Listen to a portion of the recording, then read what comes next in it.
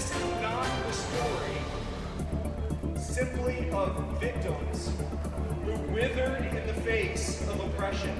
From Florida teachers, but rather the story of a resilient people, to a national debate. We need to tell people's stories the way they told their stories, not to fit our expectations. New African American history standards, the perceptions, the politics. You can develop resiliency in a million ways. It doesn't have to involve the enslavement of Black bodies. These are things that are obviously phony narratives, and we're going to fight back against that every chance we get. From the group that wrote the lessons, a first-hand account right here live. I say leave nothing out within the realm of human capacity. I am ready to send Joe Biden back to his basement in Delaware where he belongs. A month to the debates, who's in? If I weren't running, I would have nobody coming after me. Or if I was losing by a lot, I would have nobody coming after me. Who's up? And who has the attention of South Florida voters? The big news of the week, and we take it to the roundtable live this week in South Florida. Good Sunday morning. I'm Glenna Milberg. The backlash became a demand this week for the Florida Department of Education to rethink and redo parts of the new African American history standards that led to national debate, with much of the focus on just one line in the 40 pages of curriculum that benchmarks how slaves developed skills which in some instances could be applied for their personal benefit. Those are the verbatim words. Critics erupted at the possibility students would be taught there was an upside to the American atrocity of slavery. The Department of Education doubled down this week, insisting that is not what the curriculum says and not what it does. This has been interpreted to mean slaves benefited from slavery, and that is not the standard at all. What this is saying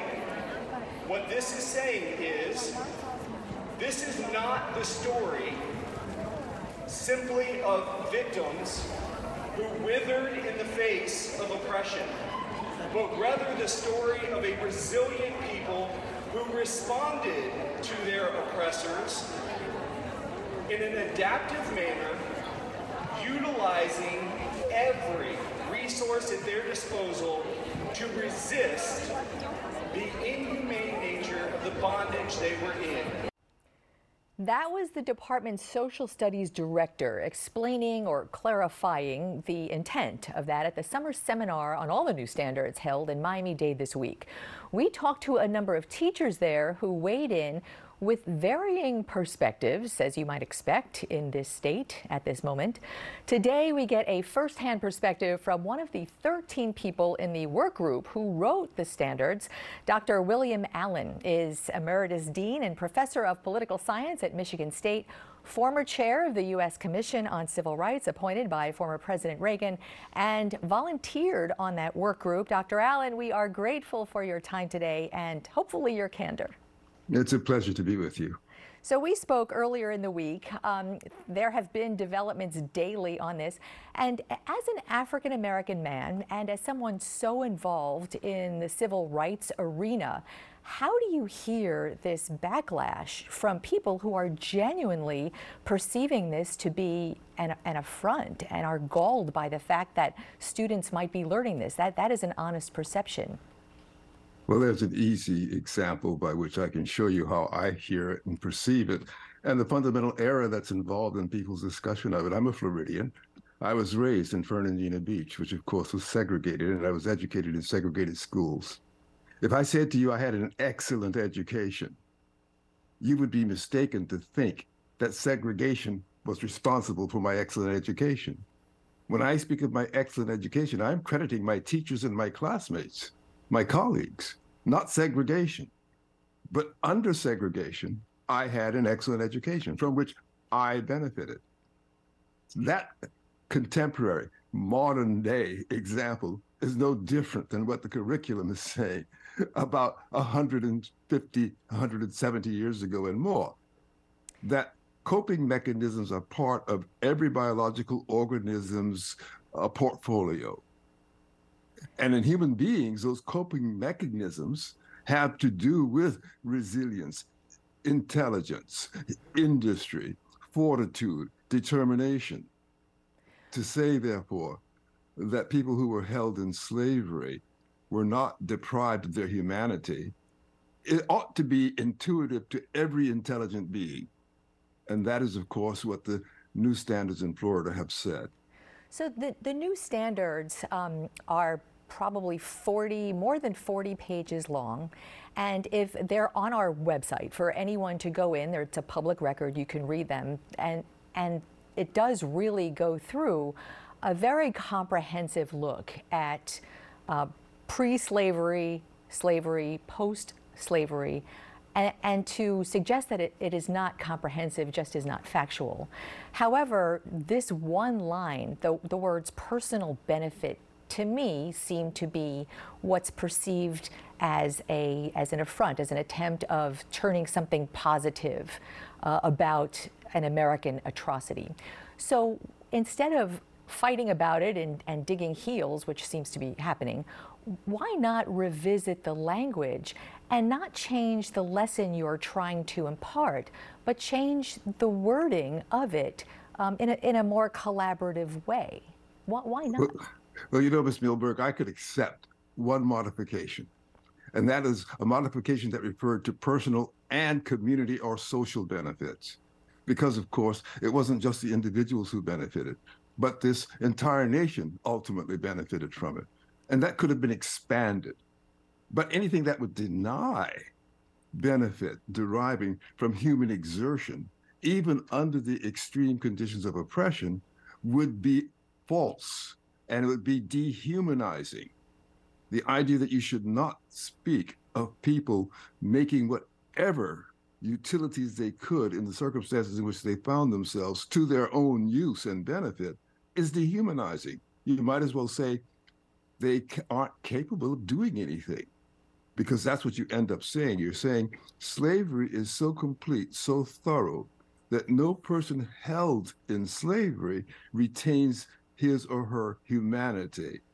Well, these curriculum standards can't say a thing like that. And I would hope that no one in Florida would want them to say a thing like that. So prior to this particular curriculum, which isn't being taught yet, I think it's next school year when it finally bubbles up into the classroom. What's different about that than might be being taught now? Because teaching about enslavement in public schools, it's taught every year, maybe not as formally, but there is a curriculum in Florida schools. So what would be the difference? Here's the critical difference, and I'm so glad you asked that question, because it's critical not only in Florida, but in the entire country. This is the first standalone set of curricula standards for teaching African American history. Florida is a path breaker in this regard, and is setting a standard that people ought to rise to rather than trying to find some way to evade. We have to confront the reality that understanding our past requires two things fundamentally. One is learning from the past in the words of the past, the way people experience the past. Secondly, learning from the past in a way that surfaces the fundamental humanity. Because unless we retain our sense of fundamental humanity, whether we're talking about the Holocaust or slavery or anything else, we lose sight altogether of any worthwhile justice or any worthwhile objectives that might be pursued. I can't imagine anyone would argue with that concept. And since you brought up Holocaust education, Florida does have Holocaust education. Yes. There is no benchmark, no curriculum in the Holocaust education that might suggest that people who were in concentration camps learned any skill or benefited from anything that they might have taken, even though there are stories of resilience and cunning from the camp, the people who were interred. Wouldn't that be apples to apples to put something in that curriculum as well? And I can imagine the backlash there as well from especially this community. Well, I don't have any problem with saying, yes, those stories are legion, and it is there. It may not be in the standards that were crafted for that curriculum in Florida, but it's present throughout discussions of the Holocaust. It's present in the National Holocaust Museum. The point is that people are always burdened to emphasize the extent to which human beings retain their humanity. And to retain their humanity is to insist that they find, in whatever the circumstances are, any opportunity they can exploit to their advantage.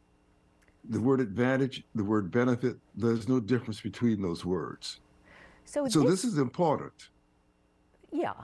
I'm sorry, I don't mean to interrupt. No, please go right ahead. So this is in the political arena and isn't everything in our day and time. Yeah. In Florida especially, we're a very divided state at a very divided time. And it seems, just in our reporting this week, that conservative thinkers are very supportive of this curriculum and behind it vocally. And more liberal thinkers are behind this backlash, and many take it very personally and individually. Why do you think this is such a political issue now?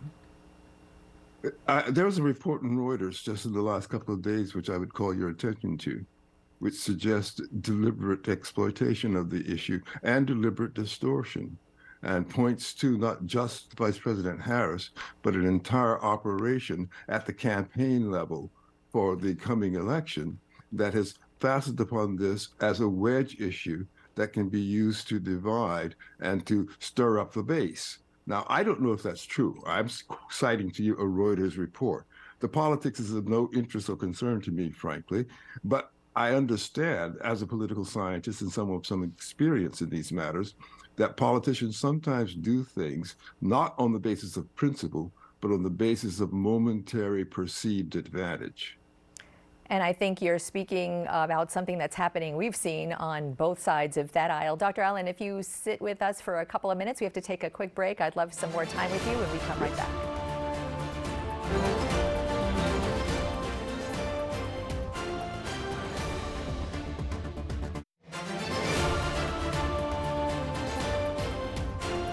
We are back with Dr. William Allen, who is one of the 13 people on the work group that wrote Florida's new African American history standards, now so much in the news.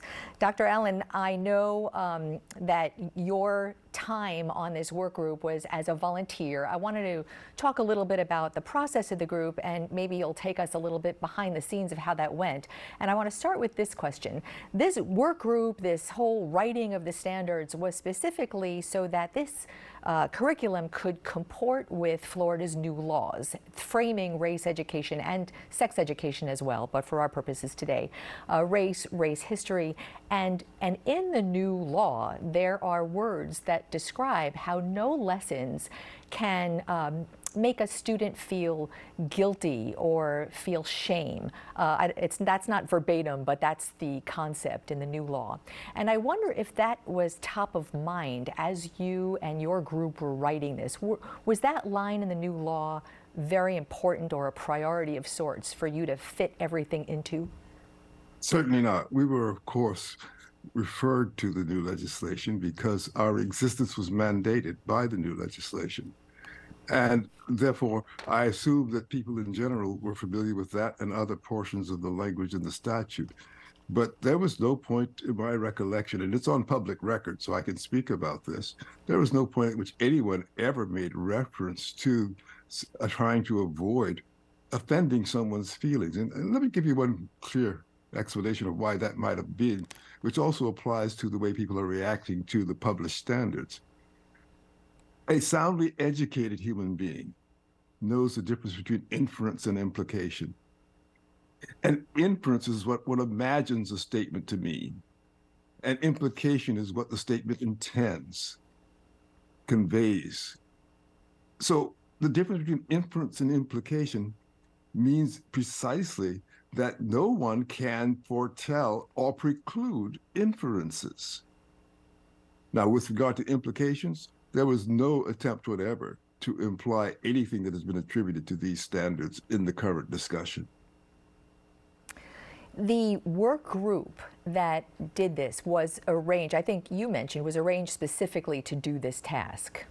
Yes. So the first thing I did when I started to report on this whole thing, as most of us do, we hit Google, lay the net and see what we could find. And the state has an African American history task force made up, and it's a venerable task force, been around for years.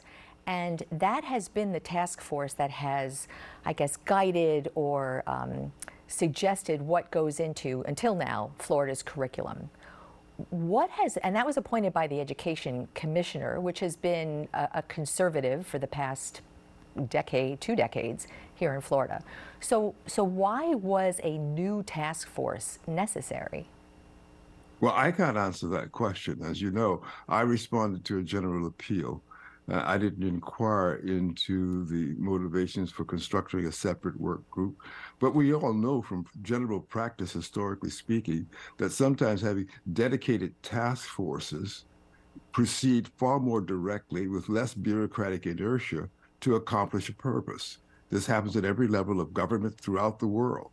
And so it's not surprising to me that someone who was determined to act expeditiously and get a job done wanted to get it done with a clear focus, laser-like intensity, rather than get lost in a maze of traditional practices. So the 13 people, including yourself, were all volunteers responding like you did to this call. Mm-hmm. John Dubell, who is the Department of Education's Social Studies Director, we met with him this week. He was at the seminar locally presenting the curriculum to teachers.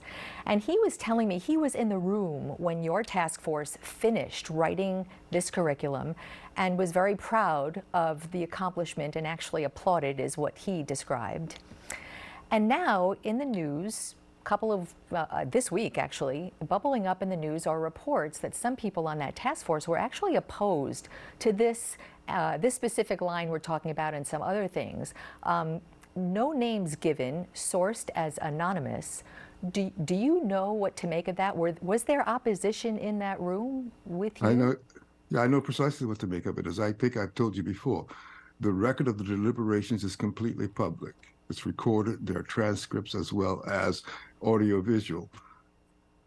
Anyone can research that. No one will find any statement of that kind of opposition, period.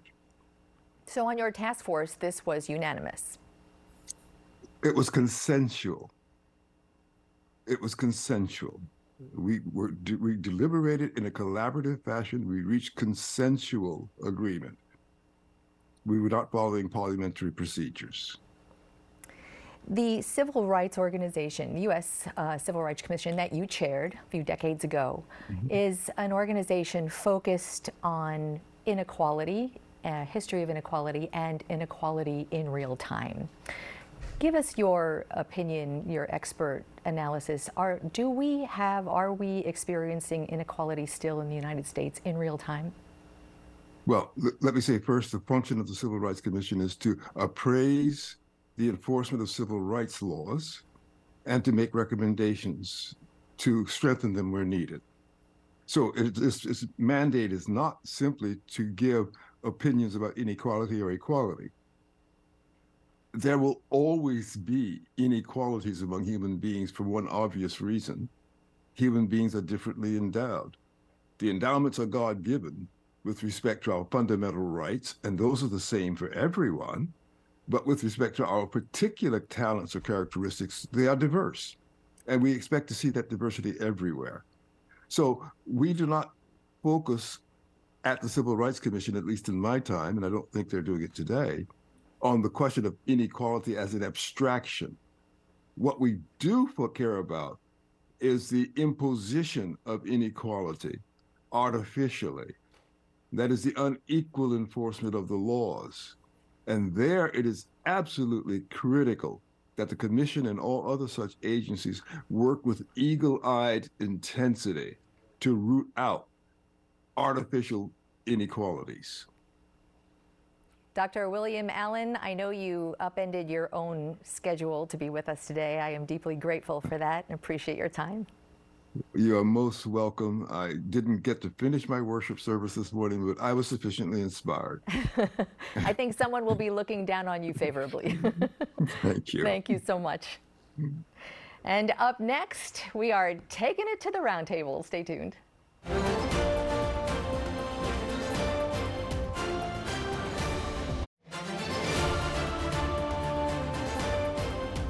Less than a month from now, Republican candidates for president will take the debate stage for a first side-by-side comparison. But who will make the cut? And which of the Florida men will show? We start today's This Week in South Florida roundtable there with a look from all perspectives, or as many as we can fit at this table. With us today, Bernadette Norris Weeks, who is a partner with the Austin Haney's Norris Weeks Powell law firm. Boy, there was more names since last we spoke. Also counsel to South Florida governments and founder of the Women of Color Empowerment Institute. Jaden D'Onofrio, chair of the Florida Democratic Party's Youth Council, which is focused on building engagement among young voters. Armando Ibarra is president of Miami Young Republicans and founder of AI advisory firm. All veterans of the roundtable, really great to have you back. Armando, you are our sole conservative voice today, not because we didn't try, but we had some people back out at the last minute, but I know you're up to the task. So let me start with you. How important are those debates for the Florida candidates, especially next month? Well, they're incredibly important. I think first, the amount of time until the primaries in politics is an eternity. A lot is going to happen. But also, very importantly, Republican voters, they want to go through this process, right? The last time we had a presidential primary was almost 8 years ago. I think this process is important so that voters can see what are the issues that the candidates are running on, which candidates have the mettle to compete for this primary. And so it's very healthy and important that we go through it. And I think they're going to get very, very high ratings because people are ready to see this debate. You mentioned 8 years ago. Oh, 8 years ago, I was on that campaign trail. And it was a far different campaign trail with former President Trump then than it is now. Bernadette, the whole format of a debate, we know who's made it according to Republican Party rules so far, and two of the three Florida men have.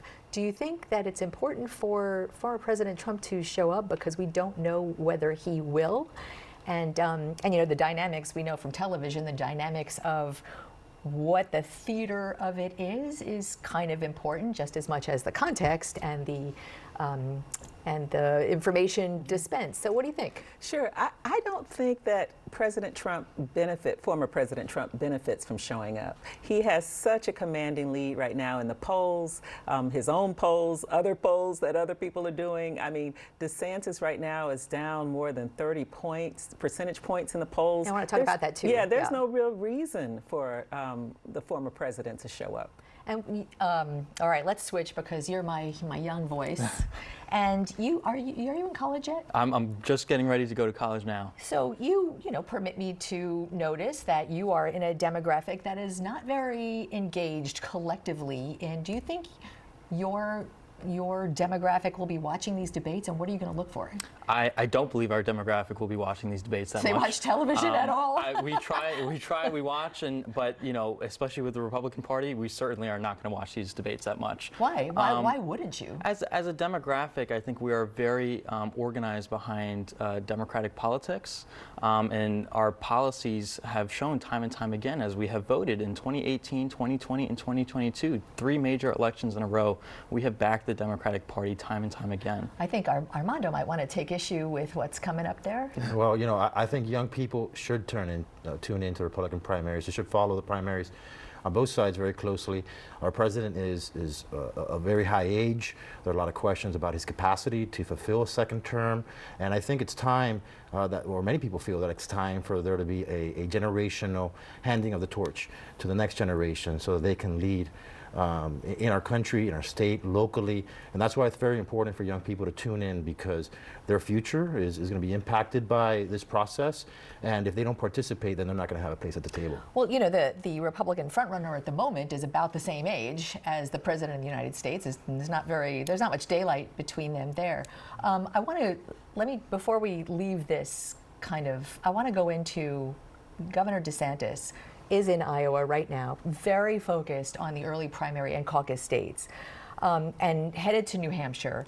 Bernadette, this governor has had such an amazing run in Florida, and now all of a sudden his campaign can't move his own numbers. He's trying to focus on the early states. He thinks that if momentum there will carry him through, but he's not getting that at the moment. What do you think is happening there? A campaign reset, laid off close to 40 people, a little fewer than 40 people, pulling back on his spending. What happened? Well, I think that what happened with the governor having such a good run with the governorship in the last election had a lot to do with just very little funding coming into Florida, people writing Florida off completely. I don't think that, now that people really know what Governor DeSantis says and what he thinks, and Trump has an advantage in that he is a personality. In many ways, but he's a showman. He's a showman. There's no dispute about that, right? He is a showman, and for everything that you can say, horrible about him, and there are a lot of things you can probably say, but DeSantis is not. And so now that you have an election where people have to put their viewpoints out there, really, meet and greet voters, which DeSantis, according to Iowa reports, has been doing a great job with that. People will see him and see him for who he is. So I want you all to weigh in on that, because retail politics is what the name of what you were just talking about is so important in those states, and yet the governor has a record to run on. Whether or not you agree with the record is notwithstanding, but he has a record to run on. He's in the middle of what we call the culture wars, and is a commanding lead over those. Is that important that he is not a glad hander or a social butterfly? Well, go ahead. What do you think? I mean, I think it's one of the most critical parts of a campaign. You need to be able to relate to the people that you're trying to gather around you, to have them support your policies, and we've seen that fail outright time and time again for Governor DeSantis in his race for the presidency. And it's actually so bad that the polls that continue to come out, even the most recent one out in Ohio, show him 5 points behind Vivek Ramaswamy for president. Well, I think running at a national level for any candidate has a learning curve. I think on the plus side, we've seen that his campaign is adapting quickly. They've done a reboot. They're focusing now or focusing more towards economic issues, kitchen table issues. I think those are the things that are going to move more voters. Do you think that's because the culture war issues are not resonating where he needs them to resonate? I think those issues are important for the base, but I think for any voter, regardless of whether the base, they're independents or Democrats, they want to hear about kitchen table issues. They want to hear about inflation. They want to hear about jobs and economic growth. They want to hear about opportunities for their families. And I think he's pivoting towards that. That's very important. He has the best record in the country as a governor on these issues. Florida today is the fastest growing economy. We're creating many jobs. Here in South Florida, we're seeing some of the fastest wage growth and job growth in the whole country. So there's a great story for him to tell. And I think as he pivots to that, as we get into the debates and he gets to talk in detail about how he's addressed these issues, there's going to be a second look for the governor. Do you think, I was push back on that. I was going to say, while all those things are factual on paper, you have Florida families who are just drowning in unaffordable housing and a crisis in insurance that I know lawmakers are trying to fix but have not fixed at the moment. Do you think that'll come up nationally?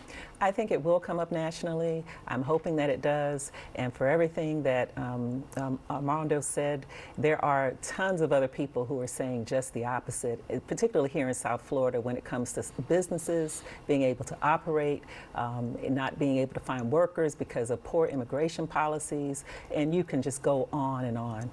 I want to take a quick break, but I want to just finish this off when we come back, and we have a lot more to talk about on the roundtable, so stay tuned.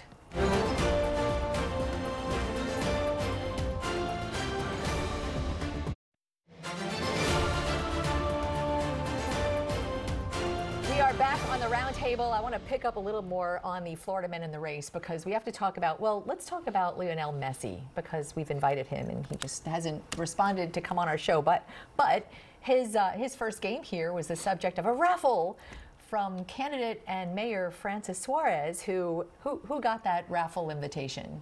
We did. I received one. You did I not. did not. It looks like they went to NPAs and Republicans and young people. Yeah. And looking for Francis Suarez our impression was he needs a certain amount of small, it doesn't matter what the amount is, the number of donors to qualify at least part for the debate stage that he can't participate in just yet. 40,000. 40,000. Well, but I think he reached the benchmark of 200 states, is what he said. But so you got this raffle. Did you Venmo your dollar? Unfortunately, it did not. It did not happen that way. I guess I don't like Messi enough or something. But I did not. The reason why, I mean, as we see with the Republican primary, as I mentioned before, young people are just out of this process entirely. But the one thing I will say about Francis Suarez is I do appreciate the fact that he is trying to reach the younger demographic with a move like this. But until they actually reform their policy decisions on where they stand as a Republican Party, I don't see young people gathering around these types of moves. So Armando, this raffle idea, and then also he did what the North Dakota governor did as well. He's offering gift cards of $20, so you can actually buy a gift card. It's a great deal, but it's so politically motivated. You know, does that matter to people? I don't know. But what, as a conservative, what do you? Is that okay? Well, I'm sure that. Did you send in your dollar? I did. I Okay. have not contributed any candidates so far this year. I'm looking forward to seeing them debate and learning more about how they're going to govern. I think in his case, you know, I'm sure his attorneys have evaluated that tactic, that it's buttoned up. It's not going to be an issue. Otherwise, I don't think they would have had two candidates do it. But more than that, I think what we see is that whenever there are rules, whether it's for debates or something else, people that are impacted by those rules are going to find ways to address them, to get by through them, to overcome those rules. And I think that's what we're seeing in this primary, whether it's him or the governor of North Dakota or Vivek. They're all fighting to get on that debate stage because they know that the debate stage is going to be important for them to get their message out to the public. Is that important? Yeah. And meanwhile, so you have now the state Democrats don't have to worry about the debate, sinking $1 million into voter outreach. Where have they been? Well, that's a good question. Where have they been? And hopefully they're waking up. I think it's really comforting, at least for some Democrats, to know that Nikki Fried, someone who has won statewide, is leading this effort. And other donors are being attracted to Florida because of it. People who had given up on Florida hopefully are coming back and taking a second look. And just going back a little bit to Mayor Suarez, of the 3 Republican candidates who may be on the stage, we're still waiting to see what happens with Suarez, but he is, and I'm not a Republican, but he is the one who sounds the most sane at this point in time. So, I hope. Well, let's drill down on that. Why is that? Because. Well, former President Trump to Democrats, sane would not be a word that I think a Democrat would use, just as an observation. But Francis Suarez is a mayor of a city where he is a figurehead.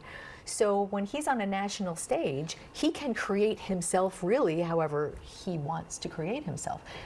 We've invited him here. He does a lot of national interviews, no local interviews. I would love to talk to him about some of the things he's telling national reporters. But that makes sense, what you just said. Well, I represent governmental entities, and I can tell you that mayors deal with a lot of issues, and while they are, in some cases, figureheads, so to speak. Well, he has veto power. Right, I mean, he's got powers, I'm just saying. I was about to say sure. in Miami-Dade County, or at least the city of Miami, it's a little bit different, and so he does have enhanced powers that allow him to make some more relevant decisions on his own for the city as one vote. So I would say that, I'm looking forward to, hopefully he will get on and we'll have a real good debate, at least looking at the Republicans from afar, from my standpoint, but looking at them debate with each other, because those are, he will bring some different ideas. It won't be just going as far to the right as we can possibly go and say as many crazy things as we can possibly say. At least I think the Florida voters will have to take a listen at least. Right, on the debate stage, you're talking to everyone, including coming up in the general as well. I remember in 2016, there were 17 people on there, and Donald Trump kind of sucked the oxygen out of the room there. So Florida is a third NPA, no party affiliation, almost a third. So, you know, despite the big gains in state GOP voter registration, but with a third of the state NPA, how do you, and young, how do you attract that? I think we're in a beautiful spot right now for the Florida Democratic Party. We just announced a new program of over $1 million for voter registration, which we talked about. We're having massive events all across the state over the next few months, and we are also beginning steps to make sure that we engage locally at all of the different colleges and high schools across our state for young people as well. That's what the Republican Party of Florida has been doing. There was a huge absolutely. push. I think, you know, our perspective, our approach rather, has been to look at it from the long term. We don't just show up around elections. We engage with voters year-round on issues that are important to them. The electorate in Florida is not as progressive as it is in other parts of the country, and particularly in Miami-Dade, where so many Hispanic voters are not progressive. And so when we talk to them about issues that are important to them, that is different than what the National Democratic Party wants to talk about, and they end up alienating many of the voters. And we've been able, through our long-term approach to millions of voter contacts here in the county as well, we've turned a 15-point Democratic advantage in Miami-Dade County, what is now an 8-point advantage. We went from the county voting D plus 30 in 2016 to voting Republican plus 11 in 2022. And these are major changes because we've talked to them directly. We've given Hispanics and many other voters a place at the table, and they feel alienated by many of the excesses of the progressive left and the dominance they have in the National Party. Jane's rolling his eyes. I call it a lot of disinformation. That's what it is, and misinformation.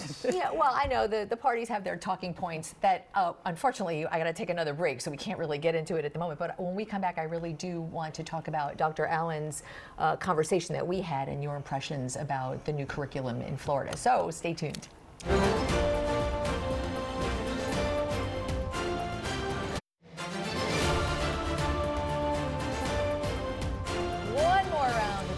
And I really want to talk about, I know you all listened to Dr. William Allen, who is on the task force that wrote the Florida new African American history curriculum. Bernadette, I love talking to African Americans about it because of the personal connection, and I found so many people are just incensed over this. And you heard what this African American man who lived it had to say. Well, what do you think? Well, I thought your questions were great, and particularly, particularly the one about why did you need to change the former group that was actually working on these issues and would have known the most about it. Well, I think that there was probably an effort to put people on who were going to lean a certain way, perhaps, or have certain opinions and ideologies, and so I'm sure those were the things that were taken into account when folks were appointed. Now, it's interesting that several people on that board are saying, hey, this is not what I said, I don't agree with this, and you know, you have two people who emerged, he's one of them, who said that they did. So and those people that I've read what you read in news reports aren't named. They are sourced, and that always kind of raises my radar a little bit. And the bottom line is, I mean, there's no upside. I've never really agreed with Tim Scott on anything, but there was no upside to slavery. People didn't have a choice as to whether they were going to remain in slavery or not. So what he's saying is that's not what the curriculum says. The curriculum doesn't say upside to slavery. It says skills learned personally. And what Dr. Allen's point, I think, I heard was that everyone's got stories. And let me say this. That was his. And this is a story that's not being told. Yeah. People from Africa came with skills. Yes, they came as mathematicians, as carpenters, as builders, as artists.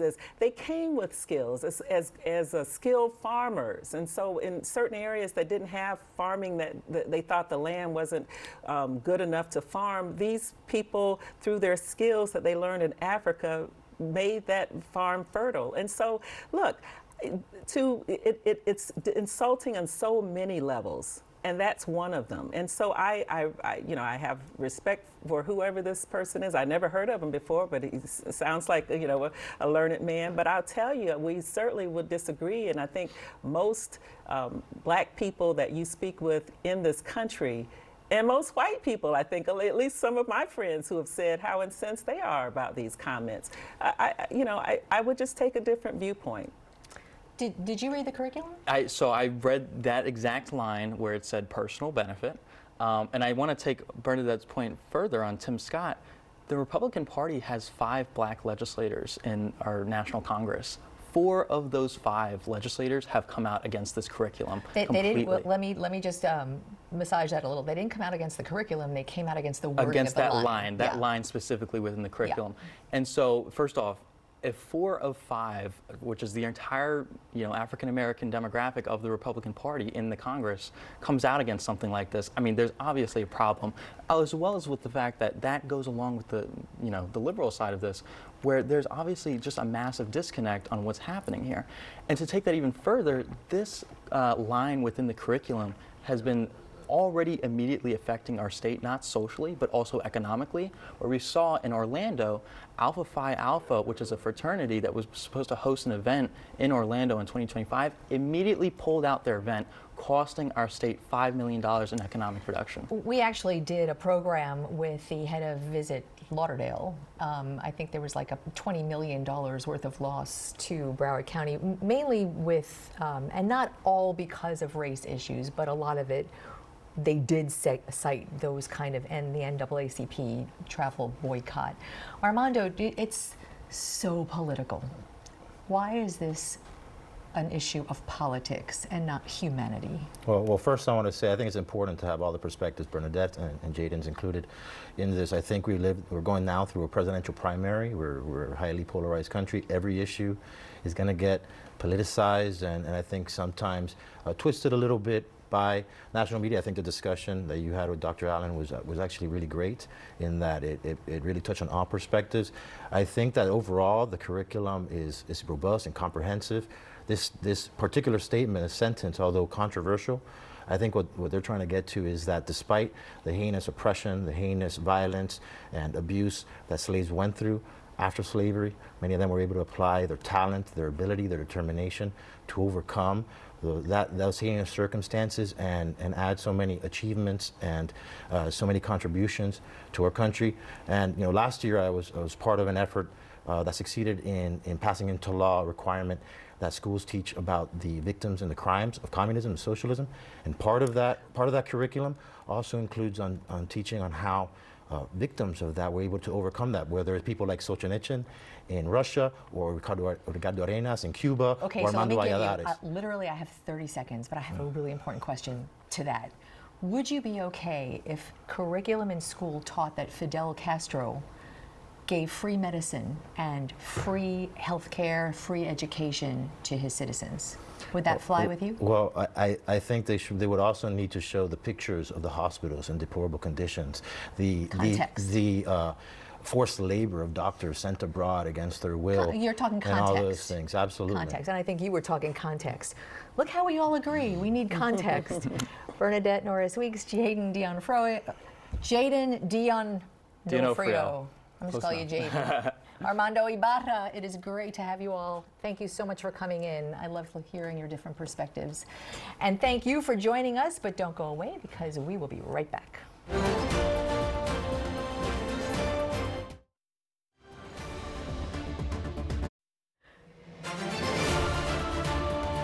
To rewatch today's interviews or listen to the This Week in South Florida podcast, all you have to do is scan that QR code with your phone and it takes you right to the This Week in South Florida section of local10.com. You know you are such a big part of this program. Please do connect with us on Facebook and Twitter and Instagram and everywhere you can at glenna.wplt.com. Have a beautiful Sunday.